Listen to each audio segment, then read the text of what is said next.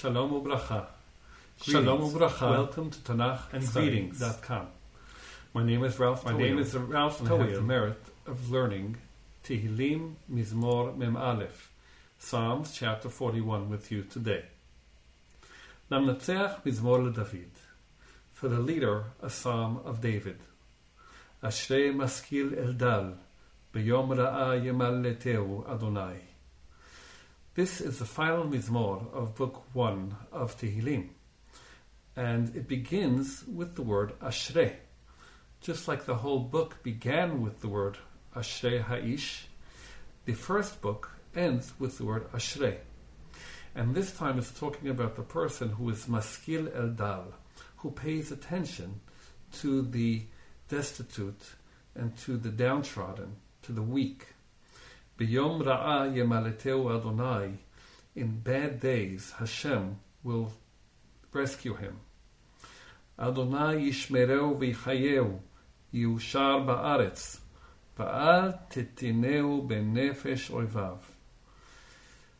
This pasuk expresses the confidence that Hashem will guard and heal him. And here we have an indication that the dal here is not only poor and destitute, but also sick. V'ushar ba'aretz, and he'll be made happy in the land, and he will not be given into the hands of his enemies. So here we get more insights into the troubles that are besetting the psalmist. He's sick, he's poor, and enemies are surrounding him. V'ushar ba'aretz could also be the idea of not only from Ashrei to be happy, but also to be established, that his feet will be strong.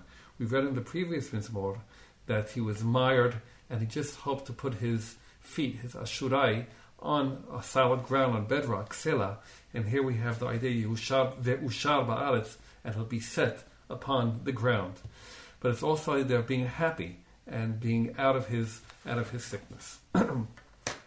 Adonai yis'adenu al eretz devai, kol mishkavo hafachta bechol yo. Hashem will help him and support him on his sickbed. And everywhere he lie down, Hashem will turn over in his sickness. Now, turn over the bed could mean like the modern phrase in English, to turn out the bed. In other words, to make his bed.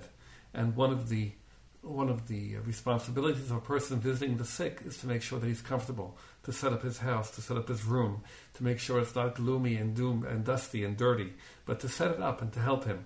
That itself has its effect on healing the sick. And Hashem here is the one that does that for the person who's been in sickness. Ani amarti Adonai honeni refa'a nafshi ki chatati lach. I said and thought to myself, Hashem, please have mercy upon me, have compassion upon me. Refa'a nafshi, heal me, heal my soul. Ki chatati lach, because I have sinned to you. And here, it's not only a physical healing that he wants. He's looking at a spiritual healing. Refa'a nafshi. Nafshi can mean the soul, it can mean also the body.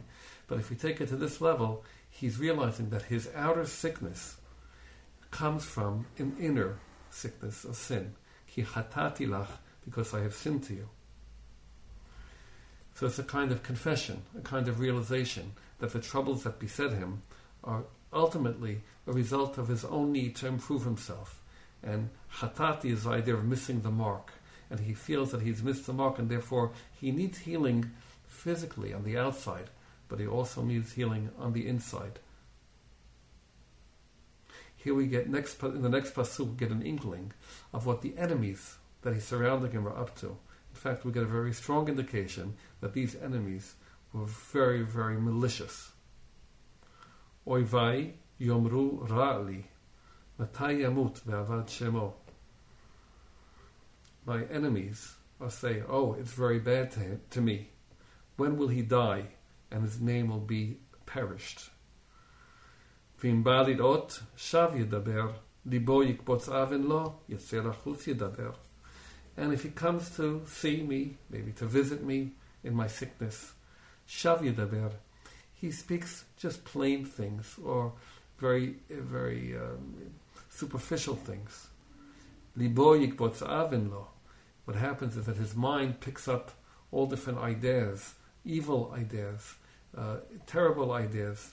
Yitzeh lachutz yedaber. He gets, when he leaves me, he speaks all these things to maybe to a group of people that are like-minded, that also do not want to see the psalmist survive.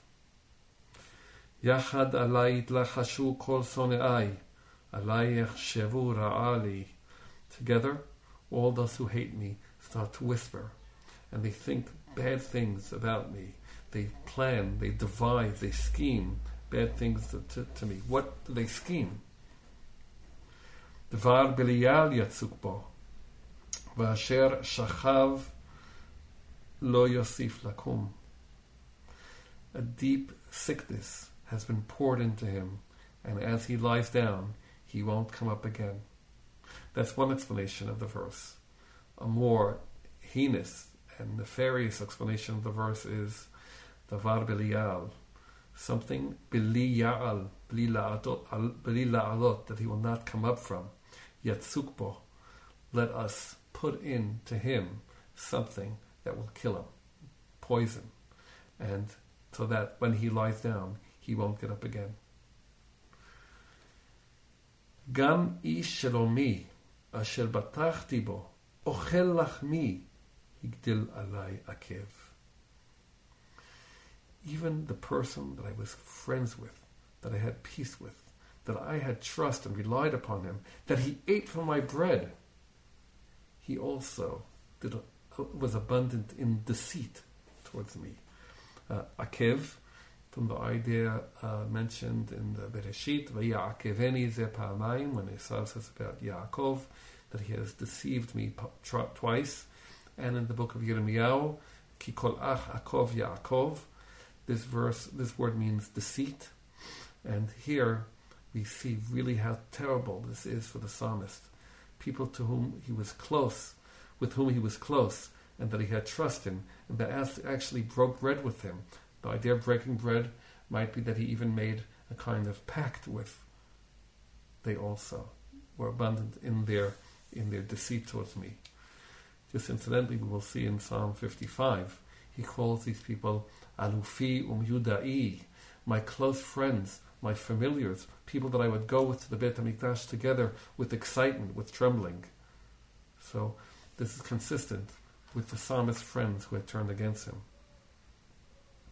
V'ata Adonai honeni v'hakimeni v'ashalem alehem. And this now the psalm turns to prayer. The psalmist turns to prayer after describing his dire situation, and on top of that, not only his health is bad, not only he is destitute, but his friends have turned against him. They're hoping to kill him. The psalmist turns now to Hashem and prays, Hashem, have compassion and mercy on me and raise me up. Let me stand again. V'ashalem alehem, and I will repay them. You can have over there the idea of revenge. Take vengeance upon them. Also, you can have the idea that my very standing up and getting up from my sickness will be my revenge.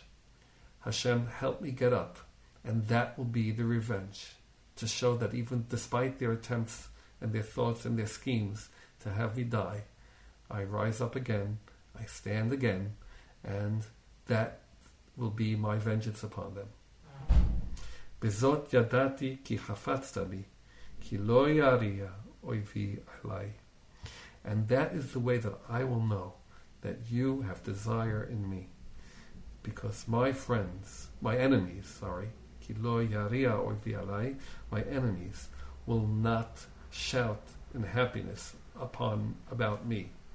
In other words, they will not be happy that I died, rather the opposite. I will live, and that'll be my revenge upon them.